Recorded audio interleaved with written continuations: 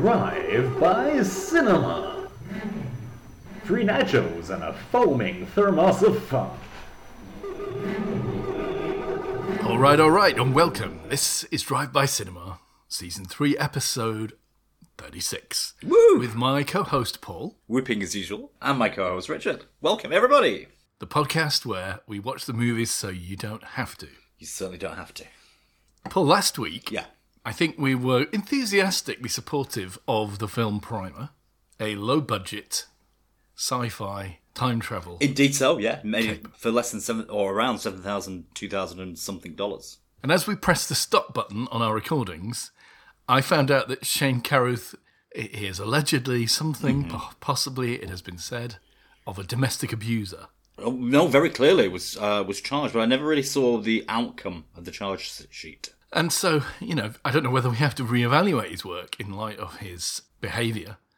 Well, I think we have to reevaluate his behaviour, but I'm not sure we have to reevaluate his works of art. Yeah, exactly. I mean, we don't throw out all of Jim will fix it, do we? Simply because Jimmy Savile.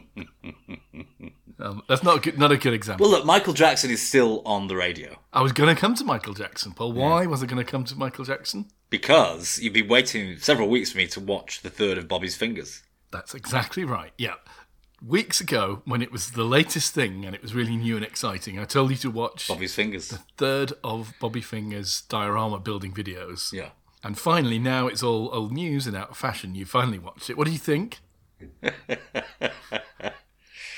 I loved his Michael Jackson whelps and youps, periodically. What about the song? What about the song and the finale? I liked it all. I did like it. I was particularly impressed with how he made a mould out of cow poo.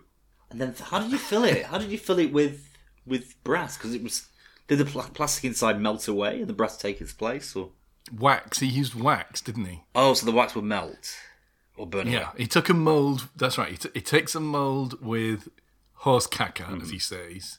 He puts it on the fire, and all the wax drips out of it, or what have you. Yeah, no, it was completely amazing. Brilliant. Yeah. And he did that over in the west of the world, as he says, where Billy Fingers makes magical things in what can only be described as a mushroom-fueled bender. I love his sort of repeat joke where he takes the viewer's suggestions what he does next and incinerates them for use in his dioramas. So I mean, he finishes it with allegedly, for screwing those kids. But I'm not sure anybody's actually suggested that Michael Jackson ever screwed kids. In court, anyway. I mean, who? I mean, Corey would do, because Corey's got such a big mouth on, hasn't he? You think he would? Well, he was Corey's best mate for 7 or 8 years, wasn't he? Right. But maybe he didn't do anything with Corey, but he did with others. Yeah, I don't know. Potentially. But then you could say that about anybody in the whole world, couldn't you? I mean, what's interesting, though, is, normally people are sort of on a hair trigger about child sexual abuse, whereas in the case of Michael Jackson, people seem to be affording him an extraordinary amount of latitude. Yeah. There's, because he befriended obviously lots of children who had terminal diseases, but he also befriended a man who had no face, didn't he? Oh God, who? What? Who has no face? It was like secondary burns or something like that. But there was a suggestion, because I linked after watching this diorama, that Michael lost his face. It wasn't secondary burns, it was third or fourth degree burns he got in the Pepsi advert disaster. Right. And he befriended this guy in order to become him. And he's faked his death. And he's now living his life as this other man. Okay. Yeah. Okay. I mean, that seems a little bit far-fetched, doesn't it? But, So, yeah. So there's Michael. Yeah, so I thought it was a really good diorama. I think I enjoyed most the Steven Seagal one, though, however. Simply because, he leaves us on that cliff edge, the cliffhanger. Did Steven Seagal vacate his bowels or not? And in the end he says it actually didn't. But the fact he takes us on that journey was just incredible. I couldn't believe the song at the end of the Michael Jackson one. I thought it was so good. Yeah, it was good. Accompanied by all the strange mushroom vision. It was very good, yeah. But it was pitch perfect. And the beautiful thing about it is, if you hadn't watched the video, you would have no clue what he's singing about. But I thought another good thing about it was the fact he actually created a die-cast a bronze or a brass diecast of Michael that he allowed to turn into essentially a candle wick holder so that his hair could be on fire. And clearly he buried the thing somewhere near Neverland Ranch. Really? Well, that was where he was. You know, when he put that thing down. Whoa. That was the Neverland Ranch gateway, wasn't it? Which I assume is all abandoned now, like a spooky theme park. Well, it was a theme park, wasn't it? For young children with terminal illnesses. I mean, I'm not surprised looking at the Pepsi advert because I looked at the original footage. And it is quite disturbing. But I'm not surprised his hair went up because it was just covered in grease. In gel? Yeah, whatever it grease, was. yeah, I mean, it was just covered in jet fuel. I mean, one random spark would send it up, you know. I mean, it's a wonder it lasted as long as it did, yes. Yeah. So yeah. And you also saw Kung Fury, you said, but I don't know whether to believe you. Did you see Kung Fury? Through to the end? Not through to the end, so I'll have to defer. Okay, no, that's okay. That's okay. Got plenty of time before they build a sequel, don't they? Speaking of films we can see in the movie, before they put it in a time capsule, yeah. Let's introduce your music, my music, our music. Wonderful music.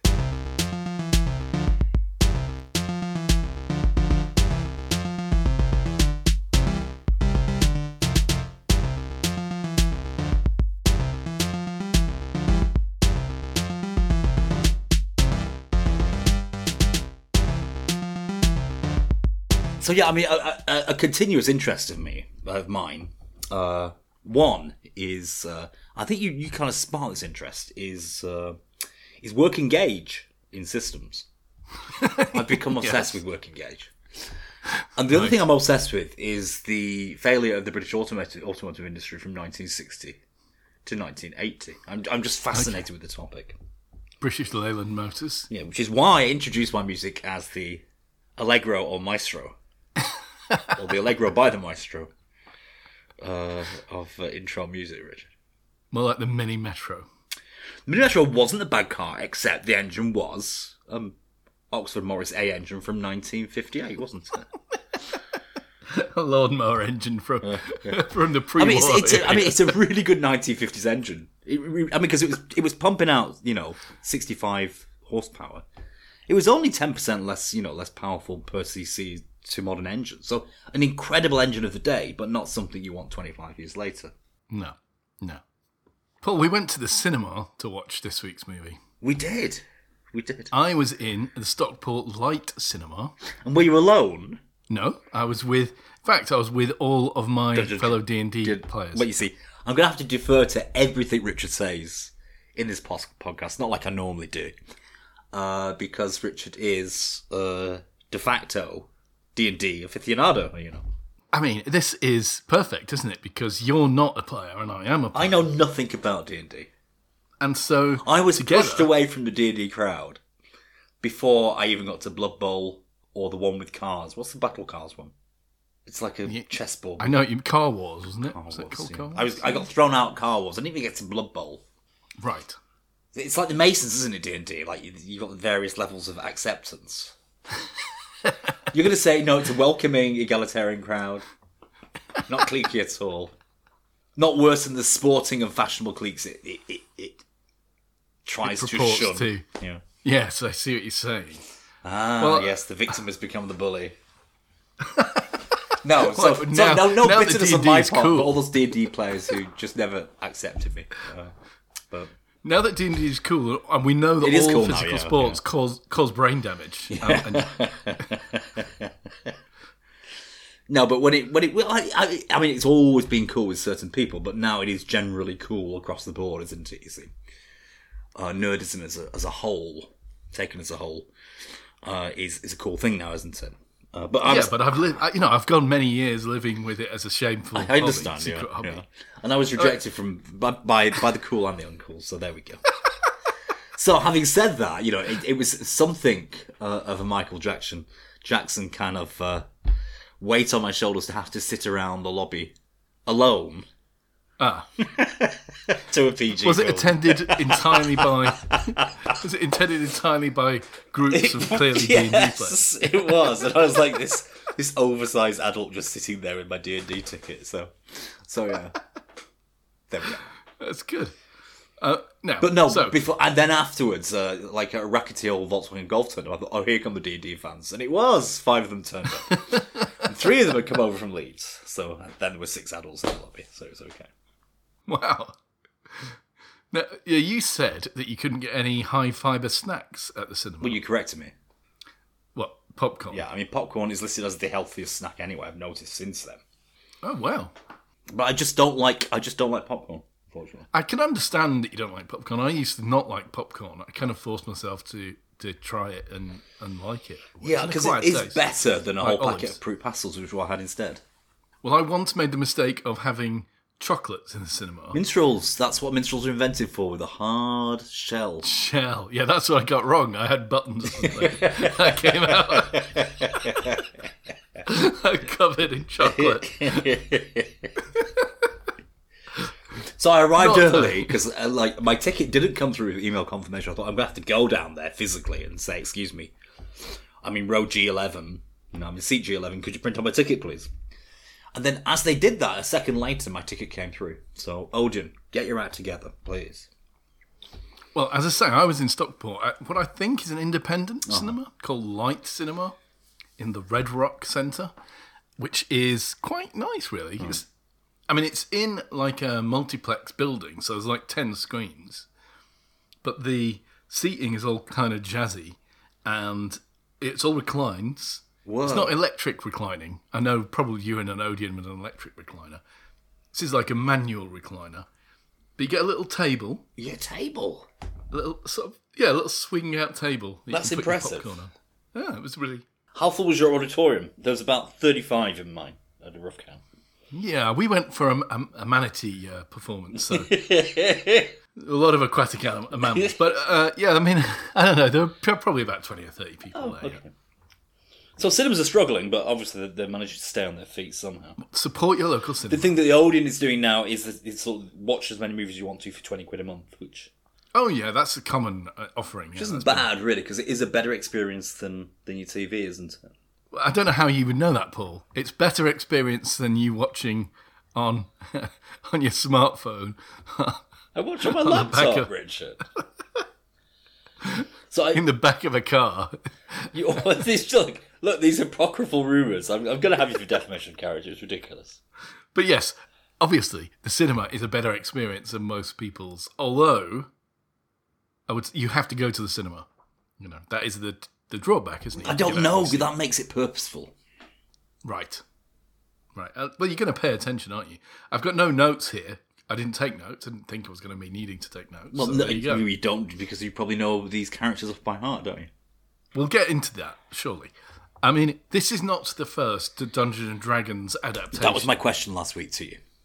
Was it? What? Off mic. Is this the first Dungeons and Dragons offering that's ever been made on celluloid? Well, surely everybody remembers the cartoon on Saturday mornings. Yeah. Did Hasbro own it, the franchise, at that point? Well, Hasbro didn't own Dungeons and Dragons at that point, I don't That's think. what I meant, yeah.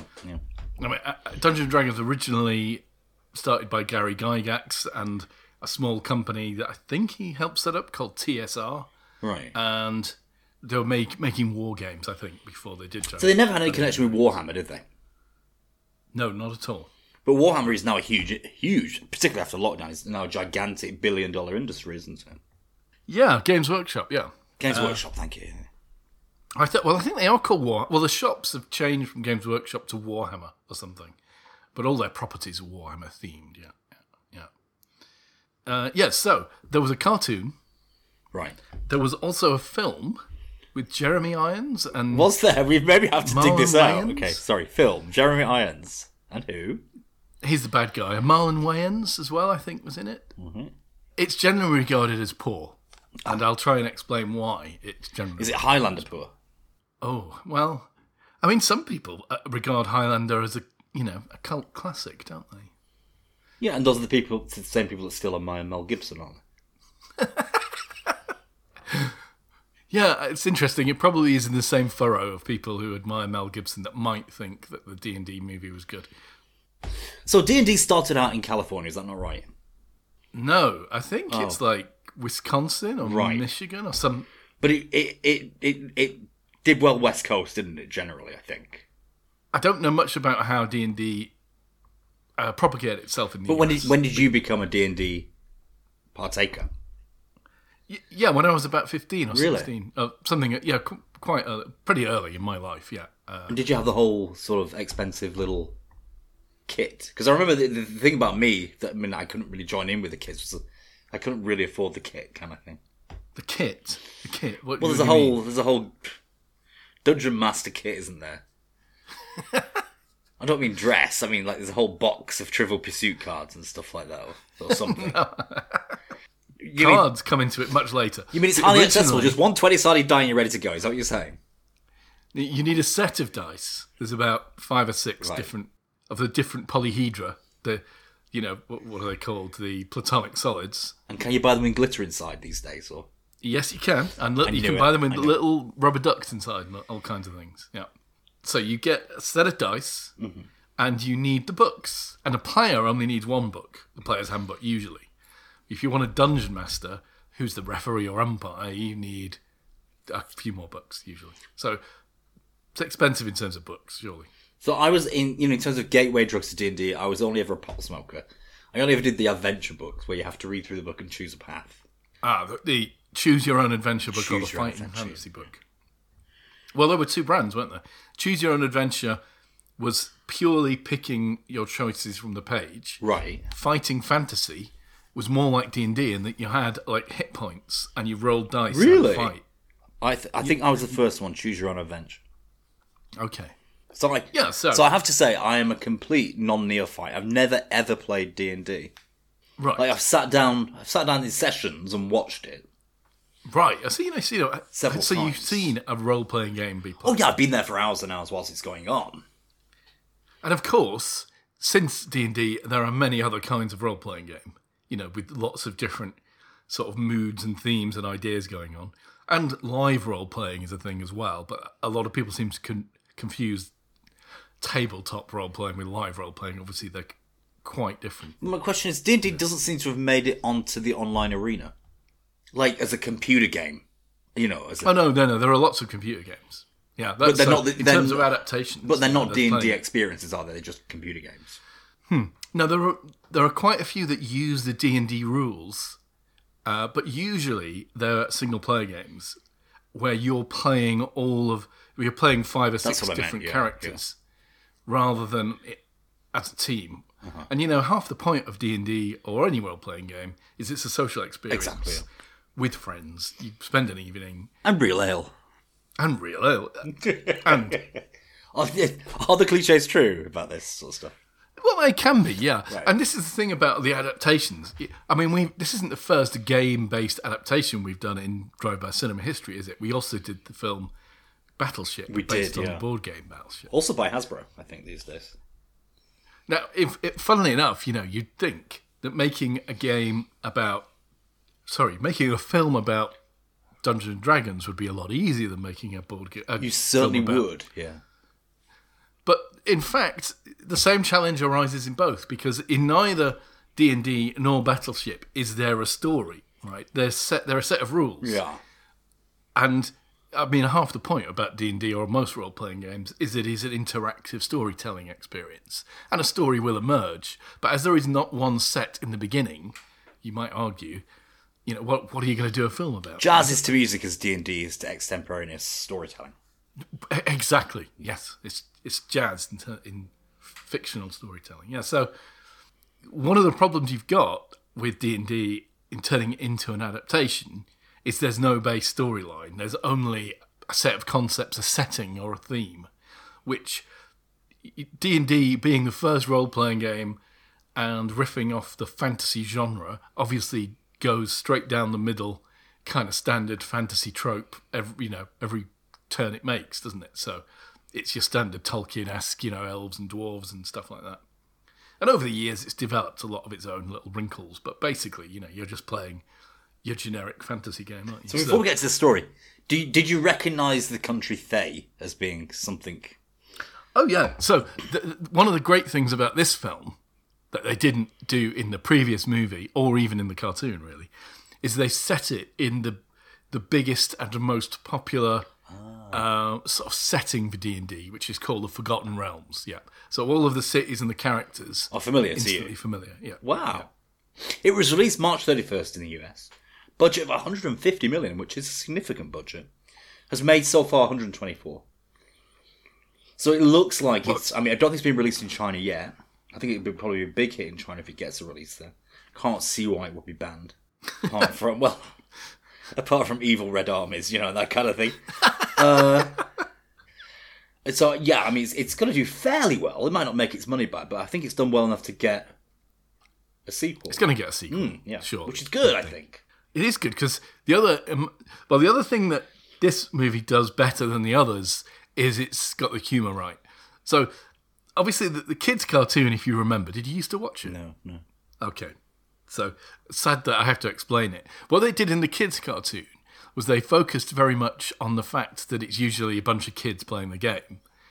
And so in the cartoon, the kids, through some reason, so through some curse, they get drawn physically into the game. I suppose it's like how Stranger Things, all the moral basically. majority... Yeah, in a way. It's also how presumably all the moral majority people feared D&D really worked. Yeah, that was incredible, wasn't it? Yeah. So the cartoon has all of the kids who were playing, like physically embodying the characters that we were playing, and being surprised that they're in this world.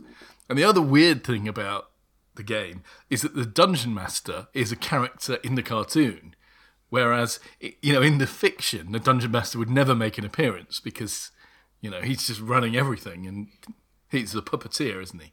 So it's a bit weird to put the Dungeon Master in. And so they went into this universe knowing that they were also humans who jumped into a game. Yes, yeah. Kind of weird. And they're aware of that. Yeah. It is weird, yeah.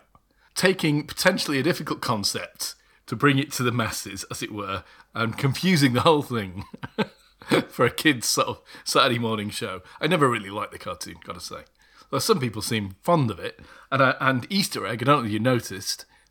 I guess if you didn't see the cartoon, you wouldn't. But the characters from the cartoon make an appearance in this film. Ah, when? Very briefly, fleetingly. In the maze. In the maze? They're the guys who end up in the cage at the end who kind of win. Because, in terms of, have they made a movie like this before? No, it's the first, I should say, Dungeons & Dragons movie that isn't some sort of weird take on it. I mean, we had Hobbitry, didn't we? We had the Hunger Games versus the Maze, kind of that kind of whole genre. We had, WWE, WWF kind of Avengers style action. It was everywhere. There's a lot in here, wasn't there? They really packed in everything over 2 hours, 20 minutes. Now, the thing that the other D&D movie got wrong is it took itself too seriously. Mm-hmm. It also used a setting that the producer or director or writer had written themselves for their own D&D game, as I understand it. So nobody recognised any of the story or plot or locations or anything. And, it was very po-faced about itself. But anyone who's played any role-playing game, particularly D&D, knows it's that most of the time, everyone is just having a laugh. No matter how serious the Dungeon Master wants it to be, someone is going to make a knob joke at some stage. Everyone's going to fall about laughing. And, so what this movie gets right, I think, and why it's so successful is you can sort of see the character of the players as well in all of the characters. It has been incredibly well received, actually. It's got rave reviews, so... And it's kind of genre savvy, everyone kind of knows both, what they're doing and what they're supposed to be doing, which is how a game is played, There's an element of both. It's curate's egg, Thematically, they nailed it really well. And yeah, of course, the other thing in popular culture we know about D&D is that it's demon worship. Well, it's referenced in the last series of Hunger. That's what of Stranger Things, isn't it? The whole moral majority reaction, where strange in the 80s, American Christians believe that if you call the devil, he would come and invade and possess your child. It's a very weird concept, isn't it? That in a fiction, in a world where you might be fighting against bad guys, some of whom might indeed be demons and devils, that should be seen as devil worship, as if just mentioning it makes it inherently evil. I mean, the Bible is full of references to the devil, but they don't seem to consider that evil, do they? No, it is. It's a strange It's a double anti-logic, isn't it? That Douglas Adams would have had a lot of fun with. Sheep discover that wolves have sharp teeth. To save themselves, they cut out their own teeth. Kind of logic, isn't it? But so I've played D&D since I was about 16 on and off. And I've come to think of it very much. I mean, you say it's not been online. Of course, over the lockdown, everyone took to their What I mean is, Zoom and there's not a online sophisticated collaborative multiplayer game system that involves computer graphics, where the whole essence of the book and the books and the whole gameplay is incorporated into a platform system where you can play D&D, but in an animated computer graphic mode. No, I mean, there are games that do that kind of thing, and you're in a shared world, but they run very differently from D&D. And why is that? It's because a computer game is game first and storytelling second, right? Clearly. Whereas D&D is extemporaneous and improvised. Well, you can play D&D. I mean, there are as many ways of playing D&D as there are players, You can play it very mechanically. You can play it like a war game, if you like, and just roll the dice and have a fight. To those kind of players, the story is just something you fast forward through so you get to the next fight, I suppose, and then level up and get the next. I see. But I think a lot of players prefer, at its best, it's the ultimate sandbox experience, where you can choose to do anything you like, and only your imagination and that of your dungeon master, constrains what you can do. You can literally decide to do whatever you like, can't you? Whereas in a so it does computer depend on your dungeon master, is what you're saying. Yeah, absolutely, and the whole group, because everyone has to be sort of on the same page, don't they? I mean, everyone has to be happy playing a certain style of game. It's one of the biggest problems, actually, about Dungeons and Dragons is finding a group of people who you're simpatico with, who will play in a way that you're happy playing. You can play a role-playing game as like an amateur dramatics thing, or an interactive storytelling thing, or as a war game, or a mix of all three, I suppose you might say, in the best of both worlds. But when it comes down to roll the dice, can you not? Is there an opportunity to use your weapons inventively or not, or is it just the roll of the dice at that point? Yeah. Well, I mean, the best dungeon masters will always reward inventive play. I see. But of course, in a computer game, it's literally can't be that way, can it? It's literally you press your button and you do, you swing your sword, and it works out how many hit points you do. So, in computer adaptations, you tend to find all of that role-playing and storytelling stuff. It is really taking second, like passenger seat stuff. What? It's a different style of play. Let's just say that. I was trying to think at the beginning of E.T. Are they playing Dungeons and Dragons at the beginning of E.T.? I think they are, aren't they? Yeah, they are, yeah. Yes. Yeah. That's, in a way, that's the first Stranger Things-esque thing, isn't Yes. it? Although they're playing a very fancy variant, because in E.T., they've got complete 3D terrain. Wow. If you remember, it's all built up like a maze.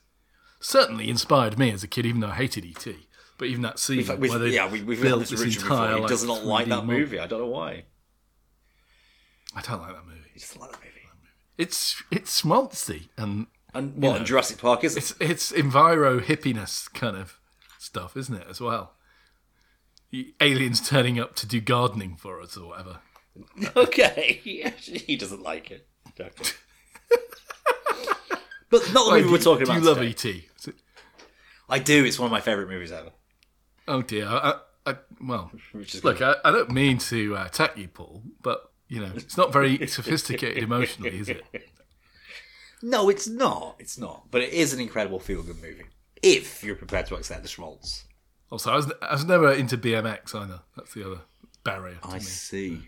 So, as a kid in the playground, did you not put your parka on and kneel down and pretend to be E.T.? By walking on your knees? No, I'm sure we have discussed this. I wasn't allowed one of those parkas. For the road The crossing snorkel hazard. hoods. Yes, exactly. Yeah. So you never had mittens sewn through it? No, I think I did once have mittens sewn through sleeves, but it wasn't with that kind of coat, no. Cycling proficiency tests. The smell of bonfires in November.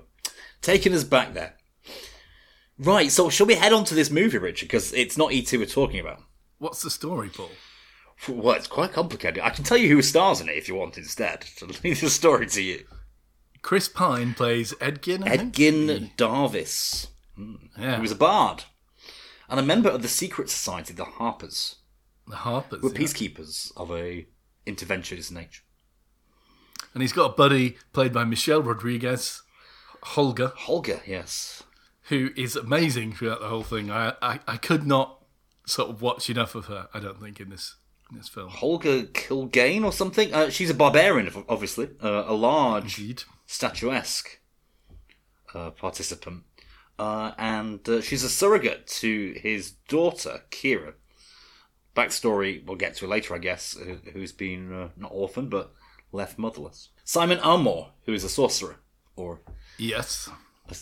apprentice sorcerer, from a long and distinguished line of sorcerers. Unfortunately, he has neither confidence nor the ability in his sorcering. Forge Fitzwilliam, big name, Hugh Grant. I have to say, before he scored, absolutely superb. Beyond good. He's not really with them, is he, until maybe the end. He's double-crossed them, hasn't he? He has, yeah. Because Edgin and Holger start off in prison, which is a classic, like, D&D opening, really. He is stuck in prison. How do you get out, kind of thing. Finally, one person, Sophina, who turns out to be a red sorcerer. Now, you've missed Doric, I have missed the Doric. druid. She comes a little bit later. She's Simon's ex-flame. And on their second quest, he says, we need the help of a druid. And she's some sort of weird elven. Well, she's joined the elves, but she's not an elf. She's a horned... She's not an elf. She's actually a tiefling. What is a tiefling? Because that's one thing I've underlined, tiefling question mark. This is one of the things that has enriched, I think, D&D over and above the standard Tolkien-esque stuff. Tieflings are kind of a demon sort of touched race. Oh. Hence the horns. What are those enemies and mermaids called? Soagin or something? No, I don't Is that it? Or merfolk? No, I don't know. Doesn't matter. Wow, okay. That's pretty much everybody, apart from that one guy, like the suspiciously nice guy. Zande, is it? Ah, yeah, Zenk, I think he's called. Thank you, The Zenk. paladin. Yes. Yeah. Who turns up later? All of these characters are available as characters in D&D. You know, they're all published, so you can use them. So can I start the story as much because I think I understand the first bit of it, okay? And then you can take over. So then, that's the backstory. How did he get in prison? Well, Edgin's wife was killed as an act of revenge by the Red Sorcerers after he'd arrested one of them, as his duty as a harper. No, moreover, we learn later, he was on the take, wasn't he? He was like a bent copper. He'd been arresting some criminal, and he saw some of the gold, and he took a bit of it. He forswears his allegiance to the Harpers, and begins a life of petty crime, which grows in its audacity and its scope until they decide to take the Tablet of Reawakening from a Harper stronghold in order to bring his wife back to life. They're all double-crossed by the Red Wizard. First action scene, yeah. Sophina and as it turns out, Forge Fitzwilliam, who's played by She uses a time stop spell and freezes them as they're escaping. And so they get caught. Simon escapes, doesn't he? Simon escapes, that's right. And we haven't yet met the Tiefling, because she's not been joined to the band of Merry Adventurers. Right, so they're in essentially like a tundra gulag, aren't they, really? They are, yeah, exactly. Stunning tower, great CGI, and they've got to think of a way to escape. Well, Edgin's got a plan, hasn't he? He has, So he's up for a sort of parole hearing. And he's waiting for Jonathan, the parole officer, to turn up. He's absolutely insistent that he needs to speak before Jonathan, despite the rest of the parole board being present. We don't see Jonathan for a long time. So he's telling this story about how he got involved with crime. That's what we're seeing as a flashback. But as soon as Jonathan, who is an Auracocra, who are a bird-like a birdman. race, a birdman, as soon as he enters the room, Holger leaps up, and together with Edgin, they bundle him through a window, He's forced to fly, forcing him to fly to down to the ground where they run away. Jonathan survives. Yeah. In a hilarious sequence, because as soon as he jumps out of the window, the other parole board members say, "Well, we were going to pardon you." Hilarity. It's just general hilarity running through, as a theme running through the whole movie, isn't it? There are so many jokes. This is funnier than most comedies, right? Mm-hmm. But it's also comedy that all D&D players recognise as exactly the kind of irreverent stuff. And that particular line is exactly the kind of thing that an exasperated dungeon master would probably say after the players have made some horrendous mistake. You usually find out that everything you've been frantically doing was all pointless anyway. Anyway, they escape back to Neverwinter, which I guess is like, I don't know what it is really. It must be their home city. country. Home city. Okay. It's a city, yeah. To find out that Kira, his daughter, has been essentially adopted by Forge in their absence. Yeah, they've picked up Simon. Yes. And they've picked up Doric. Again, when they pick up Simon, this is hilarious because he's short of money, and he's going around the local theatres doing fairly terrible magic tricks for the reason to pick pockets whilst he's to keep the audience's attention on him, to pick their pockets via some sort of magic as they're watching, and they interrupt. Yeah. They interrupt his magic show. Everything goes wrong, and he has to use some sort of anti-gravity magic to hilarious effect because he can't do magic, and somehow they all manage to escape. So again, a really funny scene. So they get to Neverwinter and find Forge, and Forge isn't too happy to see them, is he? Well, Forge isn't Forge anymore, is he? I mean, he's taken the spoils and essentially bought himself a peerage. He's now Lord of Neverwinter. Yes, incredibly. Because the real Lord of Neverwinter is now in a coma or something. So he's acting suspiciously in a coma, yeah. And Safina is his trusted ally, whispering in his ear and advising him what to do. But he basically has Edgin and Olga executed, or tells them to execute. Yeah, and again, another third great action moment where Holger escapes by... So she picks a brick up, doesn't she? And then does 3 incredible kung fu moves with it. Yeah. Stops the blade, hits him on the head, and then undoes her shackles with it or something. It's really good. It's amazing. Very inventive. And for the entire fight, Edgin is struggling to free himself from his tied hands. So they make their escape, and I think at this point they go and get Doric and Simon, don't they? They do, but they commit themselves to going back and robbing Forge's vault, particularly as they've heard that the High Sun Games are going to be resurrected, which essentially is Roman gladiatorship, isn't it? And they know that the Tablet of the seal, or whatever it's called, the reawakening thing, is in the vault. So Edgin's plan is to use it on his wife, who was, after all, killed for his indiscretion. And in do so, prove to Kira that that's what he was trying to get all along, that he hasn't betrayed her. That's right, because his daughter has grown up thinking that basically that Forge is her surrogate father and is, a better man than Edgin. Tragically. Now, Doric is part of some sort of green community, or tree-hugging community, or something. Elven community? Well, I'm not sure. Yeah, the Enclave, isn't it? The Enclave, thank you. The Green Enclave.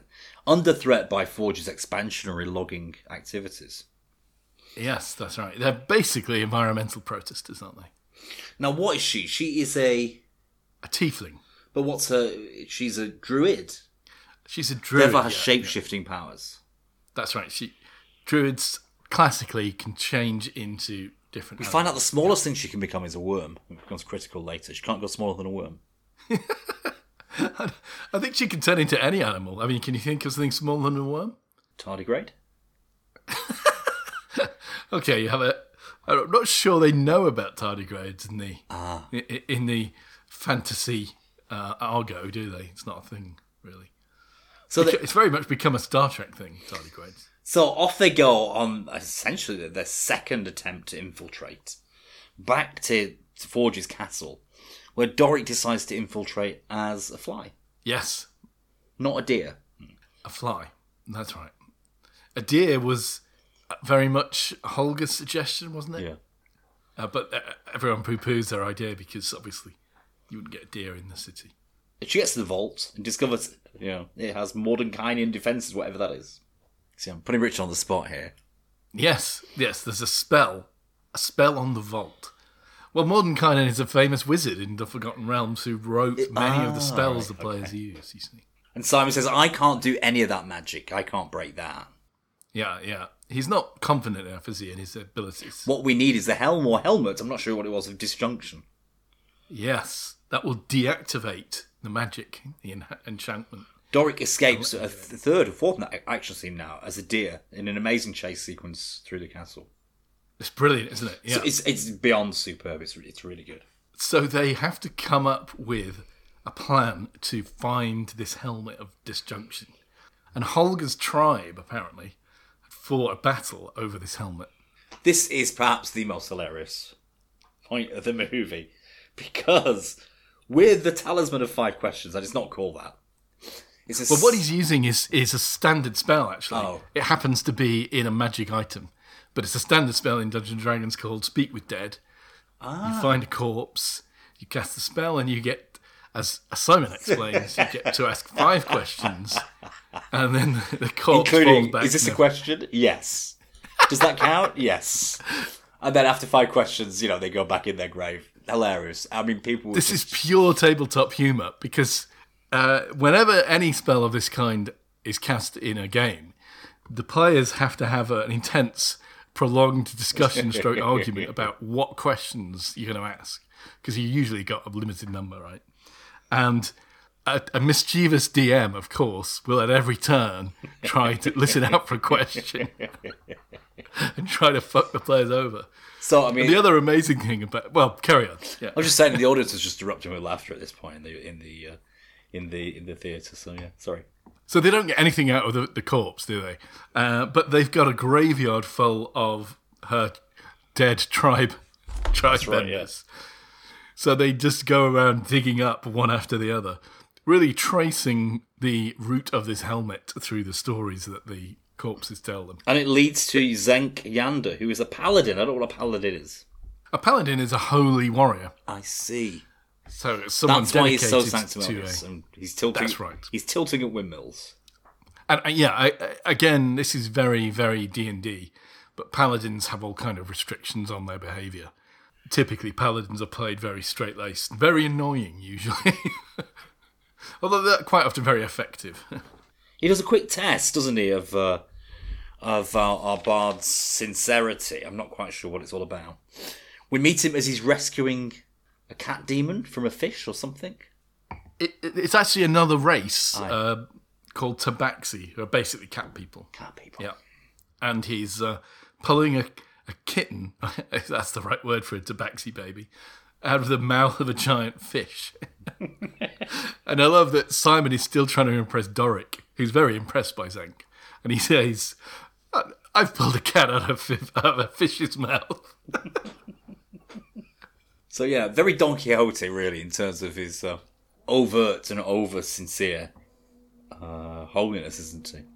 To the extent he won't divert his path. He won't walk around what rocks, he walks over them. And Edgin says, is he going to walk around that rock? Oh, no. He's walked over it. Kind of thing. So. Well, apparently when they were filming that, the director just didn't say cut, so he just let the actor walk over the beach. So they literally are really saying, let's see what he does. So he extracts a promise from Edgin saying, look, if you promise to give back all the other bounty, you can keep the tablet of... To give it to the villagers. That was the promise. Keep the tablet of what? Immortality? I don't know what it's called. You've said it 3 times already. That was with reference to notes, Richard. To be fair, I also don't remember what it is, but it resurrects someone, doesn't it? Yeah. He said you can have that provided you give everything else away. The key thing here is it can raise Tablet of someone Reawakening. from the dead, there we go. even if they've been killed by a red wizard's blade, which is unfortunately how his wife had died. So in this multiverse universe thing, are red wizards a real thing, Richard? Absolutely, yeah. They're big baddies. Yeah, they're famous bad guys. Yeah, and I think your description, your comparison of them to the Chinese may be accurate because they live far away, and there's all kinds of rumours about who they are and what they do. So Zenk takes them all on a trip to the Underdark to retrieve to retrieve the helm. The Helm of Disjunction, which they need to get into the vault to get the bounty. So our 4th or 5th or 6th action quest now. And this is another great big set piece set in the deep, dark caverns of the Underdark, in which, first of all, hilariously, there's a trapped bridge. This is, again, classic D&D play, where a complicated trap is triggered mere seconds after they encounter it by Simon putting his foot in the wrong place. That forces them to use a major plot device that's going to become critical throughout the rest of the movie, which is the teleportation staff. The hither-thither staff. Yes. And is that a thing that's common in most D&D games? No, actually, they made it up, but it's now available in D&D games. Pretty good idea. And this is another classic thing, right? Where the DM realises that because of player, foolishness, there's now no way for them to get to the next bit of the adventure. So he goes, oh, hang on though, what's this? Seems you're carrying exactly the kind of thing you need to fix this problem. They're able to use this. It works like a portal gun, doesn't it? So it works. You can put a portal on a wall here and a portal on a surface over there. Well, only if you can point to it. Through it. As long as you can see it. Yeah. See it, yeah. Little do they know that, watching them in the shadows have been some Thayan assassins, undead assassins. Yes. And as they grab in the Helm of Dysfunction, they make themselves known. There's a big fight over the helm, but they're disturbed. By Wikipedia, they call this the Pudgy Dragon. A pudgy dragon. Very well-fed dragon. This is a real dragon in, D&D lore. There really is an adventure where you meet this dragon. It's called Thembashode, I think. But he's a properly overweight dragon. He has to struggle out of his dragon hole, doesn't he? And he's knocking everything over. He's generally quite clumsy as a dragon. So hilarity and action all at the same time. And heroism as well, because Zank really shows his mettle, doesn't he, here? Again, typical paladin, always claiming the glory. By the skin of their teeth. And it is, it's nail-biting stuff they escape. The, presumably, bad breath clutches of the dragon. So you think all will be going swimmingly well, except Simon cannot don the Helm of Disjunction, because every time he does, his great-grandfather appears and tells him to fuck off. Yes. And his great-grandfather, apparently, we hear, is another famous mage from the Forgotten Realms. He's another name that we know. I think he's called Elminster, isn't he? So they're going down to the castle, but they realise at the moment there's no way they can use the Helmet of Disjunction to get in there. Luckily, the major plot device, the teleportation staff, has made itself apparent. And this really reminded me of how Sean Connery got into the Great Train Robbery. Oh, that's a great movie. It is, isn't it? Well, in the Great Train Robbery, though, they get Wayne Sleep. Is it Wayne Sleep? He's the cat burglar, isn't he? They get him to go up in the station office make wax imprints of the keys. I didn't realise it was Wayne Sleep. But they get carried into the carriage, don't they? As bounty kind of thing. Well, no, what they do as a dead person. Sorry, even cleverer than that. What, as a dead person? What? No, I mean the Great Train Robbery. Sorry. Oh yeah. Yeah. But similar, what's his idea? Yeah. Is to shine the teleportation device on the floor. They use the hither-thither stuff to put a portal on a painting, and they cover it over with, a painting on the front of it. And then they put that in a bunch of stuff that's going to be carried into the vault on a wagon. Meanwhile, they're going to wait until it gets put in the vault, and then they're going to use their end of the hither-thither staff, and they're going to just jump out of the painting in the vault when it's been put. Dory does this, but she doesn't end up in the vault. Well, what happens is when the guy puts the painting in the vault, it falls over flat on the floor.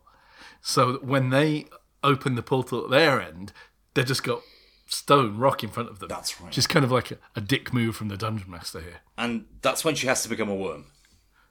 No, well, what she tries to do is chisel a hole around the edge, and she thinks she might be able to turn into a worm and get in there.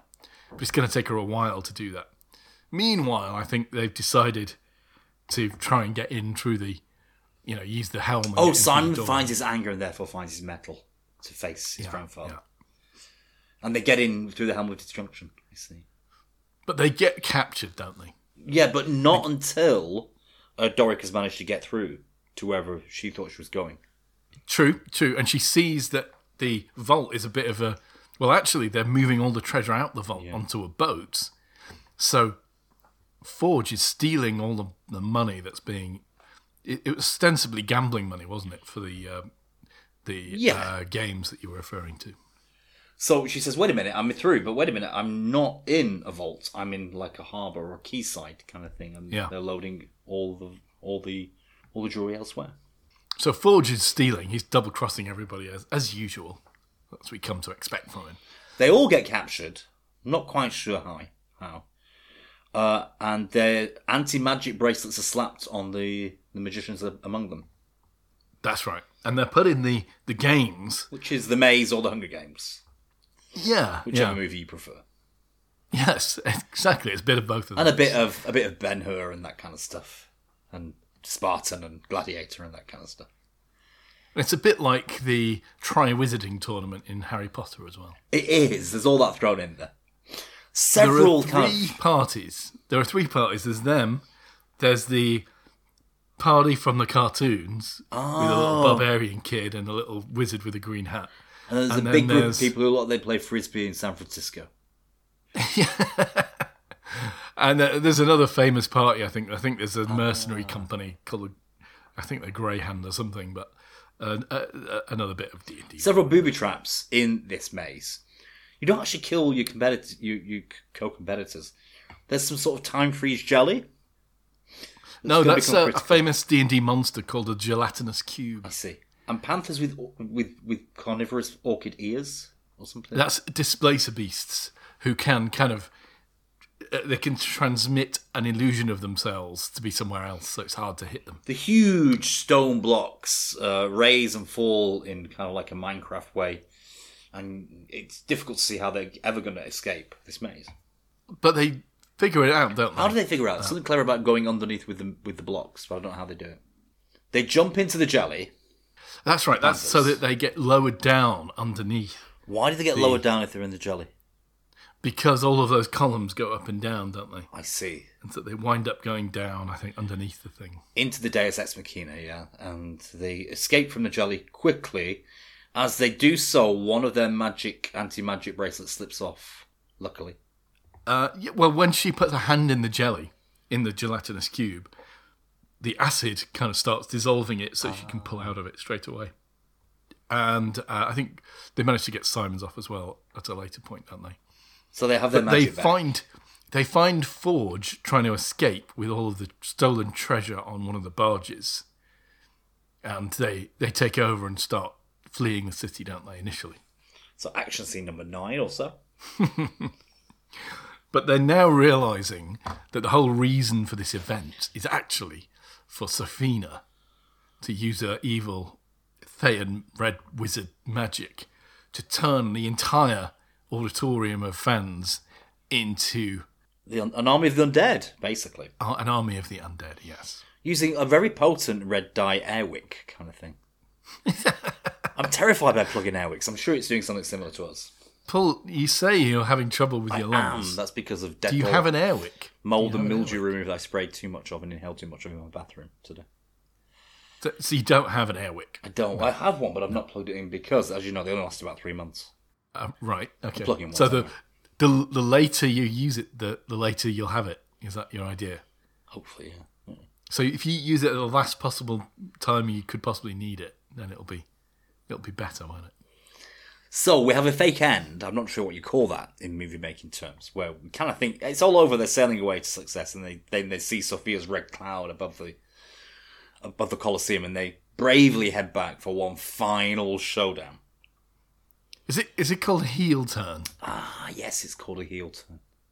So at this point, they're getting away with the money, but they're good. Their ethics get the better of them, and Edgin turns the boat around so they go back to try and save everyone, which they do in a clever way, because there's a hot air balloon hovering over the auditorium, the arena. And which plot device are we going to be using at this moment? The teleportation stuff? Of course, yeah. And it's Why got a not? picture I mean, of it's worked before. it's got a picture of Hugh Grant on the balloon, doesn't it? So they put a portal opening in his mouth on the balloon, and then they put one in the bottom of the boat where all the treasure is. So he starts vomiting treasure out all over the arena. The citizens rush out the Colosseum, avoid the red dye that's going That's to right. stain their aliveness. And everything seems to be ending well, apart from our final showdown between Sophia's evil magic and the combined talents of Simon and Doric. So many great action sequences, but this last one is a big fight between Sophia and the Doric is an heroes. owl bear, I think it's what it's called, or a bear owl. An owl bear, yeah, another very famous Dungeons and Dragons monster, yeah. A stone fist and a dragon. A stone fist. Oh, yeah. That's a special spell, yeah. Incredible. Sophia has her time stop spell, which she uses with abandon. Well, she's about to die, isn't she? So you can imagine why. There's great special effects, aren't there? It's a really good fight. But to cut a long story short, at the end of the fight, they have defeated Sophia, but in the fight, it seems that Holger got stabbed by a red wizard's blade. Which is apparently Fatal. Yeah. And so she's dying, but Edgin has the choice, isn't he? He has this thing that can be used only once to raise someone who's been killed with such a blade. And he realises that in raising, if he uses it on Holger, although he won't be able to raise his wife, Holger has been his daughter's mother, for most of her life. It's quite sweet at the end, isn't it? There's a little iridescent dragonfly watching. Which Yeah, we're led who is to the presume spirit is of his wife. Spirit of his wife. Yeah. I suppose she'll be reincarnated as a dragonfly. So 3 false starts to the end, kind of like two scenes that you don't expect to be there but are. And of course, Forge gets his comeuppance. He gets sent to the Arctic Gulag, where he attempts hilariously to escape in the same manner by jumping onto Jonathan. But they brick the window up, so he bounces off. Yeah. So, raucous, hilarious action. 2 hours and 20 minutes of it. Didn't drag at all, So. Did you see the mid-credit sequence? I did, yeah. Because it's one of the corpses who was left not having answered all 4 5 questions out of 5, yeah. Ask me another question. Yeah. So, Good, eh? Yeah, a great way to spend an afternoon. Definitely. Compared to like all of the Marvel stuff. Well, this is just it. We have to come to Marvel comparisons, don't we? Yeah, because it's clearly going to, if it is successful, it's going to spark a series, a franchise, isn't it? The thing about Marvel is, I've always said this, is I welcome that level of action. But it's all Allegro. There are no moments of anything that isn't WWE kind of action, It's kind of numbing, the action in a Marvel movie. Yeah, and the stakes are always so high. And this is they're always saving the universe. Yeah, there's storyline between the action here, and it just that lull just allows your retina to rejuvenate and see the colour of the action when it comes again. So much better pacing and much better tone, I thought, than the Marvel movies, and just less metallic and less 2-dimensional. So an achievement, I think, to have so much action. I think there's 10 action scenes in here, and yet for it not to feel too clangy and too metal and too it is too an harsh. achievement. Yeah. It's an achievement to make a successful adaptation of what is basically a very difficult property to do this with. I would have scored it down for the teleportation staff, except it was just used so inventively throughout. So Yeah, and as I say, it's classic D&D play stuff, because the Dungeon Master is playing the game as well. He's trying to keep the story going, keep the players interested, but also make it seem like a challenge all the time. So it's a really delicate balancing act, like the umpire of any game, right? So inventive solutions to players being complete idiots is a very important part of what a DM does when they're playing. And there is idiocy in evidence with all our players here, isn't there? They're very, very endearing, very flawed, yeah. and very brave. So yeah. Everyone seems to love the moment where Holger goes back and meets her halfling. ex. What is a halfling? Lover. It's a hobbit. It's it's a hobbit. It's the copyright distinct term for a hobbit. I see. Seems she has a type, doesn't it? So she's a bit of a... She has the eyes on another smaller guy, doesn't she, at the end of the movie when they're being awarded medals or whatever. So yeah, I thought the combination, it was never incongruous, or there was never a disjunction between the Hobbitry, the WWF kind of adventure action, and the kind of the meld of Hunger Games, The Maze, and Gladiator. You know, I mean, plot-wise, it was very thickly plotted, but it all seemed to work for me. So yeah. It's just a lot of fun, and it's successful in that way. Glad you liked it. No, I desperately liked it. You know, I didn't think I was going to do. But I did, because I'm not a big fan of the Hobbit movies and, you know, Lord of the Rings movies. Peter Jackson stuff. I'm not. I'm just not. It's just not how the Hobbit reads. You know, those books take themselves very seriously, don't they? They're high fantasy. Mm-hmm. There's nothing particularly. But his vision of the book isn't how I read the book. You see, is the problem I have. Sure. I see the Hobbit world as maybe in a much more magical place, whereas his is just like lush New Zealand. This film was filmed mostly in Ireland. Was it? All those castles and stuff were mostly Irish. Yeah. It looks like a hell of a lot of fun to have been in this film. Yeah. They had good fun. Well, should we do acting then? Yeah, I mean, I think, for me, extra acting marks have to go to Hugh Grant for being a very, very kind of erudite and verbose, sort of classic British baddie. Just brilliant. I just thought he was the icing on the cake for me. Chris Pine is very charming as the bard, and you like Michelle Rodriguez in particular. I think she's amazing. You know, when you think about it, in this film, you know, she is the only real warrior. She does all the big fighting, doesn't she? It's just great to see, isn't it? So I'm going to, for the acting, I'm going to give this an 8.5. I went 8 on that. Very impressive. Plot-wise, did you think they tried to do too much or not enough? Or no, I thought it was a really good plot. I mean, and the writing is very clearly written by people who play and love Dungeons and Dragons, but also very intelligently written, so it's not exclusionary. There's a fresh aspect to this that you don't see in many movies. It has to be an 8 minimum. It is an 8 for me. Special effects? Special effects, I was pretty wowed by these, I have to say. I loved it. So, an 8 from me. Especially all the shape changing as Doric is escaping the city was an amazing sequence, like you said. How'd you score it, Rich? But the whole thing, really cool. Yeah, I will also give it an 8. Oh, perfect. Final, how about just fantasy in general? Did it take you to another world or not? Yeah, it did. And one that I'm mildly familiar with, perhaps too familiar for my own good. So for me, it's definitely a 7 for here.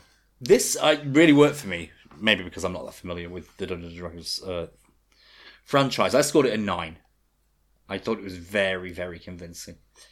I mean, it should be said that you can play Dungeons & Dragons in lots of different settings. You know, this is just one of many. Just one of the strange things about doing D&D is that it's, you know, it's a rule system with a bunch of stuff shoved on the side. But I thought the whole experience was very immersive. It was, and a final category has got to be converting a game, a board game or a video game, to a film. Well, I think in this instance we have to say successful, don't we? Very successful. Absolutely. Better than Battleships. It captures like everything about D&D that I think you would want it to. You know, it captures the grand storytelling stuff, but it also captures the irreverent humour that comes about with getting drunk with a bunch of friends of an evening, or not getting drunk as you prefer. Yes, sorry. It's got to be an 8 for minimum for board game conversion. I score it a 9. Final observations: the level of hilarity. There's just a wonderful sense of fun about the movie, and the musical score is just astounding. So yeah. So overall, I'll give it a 9. I'm going to give it 8.5 and a very definite recommend. Definitely. Hey. Be interested to see how well it does in the box office in the next few weeks. I think it might do rather well. Also slightly trepidatious about what they do for sequels. But let's not dwell on that. Paul, you had like a clutch of 3 or 4 films? I'm just trying to read my notes here. Okay. Black Box is the first one. Yeah. Black Box, okay. The second one is Vesper. Vesper, okay. Without an A, with an ER. Sort of post-apocalyptic future thing. And I think I can read my third one now. It's Brian and Charles. Which I'm not Brian and too Charles. sure about. It's something about a Welsh person creating a robot out of Frankensteinian severed head. Out of a washing machine, yes. There we go. Those are your choices, Richard. Operation Fortune is the fourth one, in case you fancy it. Well, I have seen Operation Fortune. Mm-hmm. Of the ones that you've listed, I would choose, and feel free to disagree with me, I would choose Black Box. Let's do Black Box. Let us do Black Box. All right. That's decided then. Black Box it is for next week. Thank you for listening. Do join us next time. Until the next time, goodbye. Ciao for now. See you on the next one.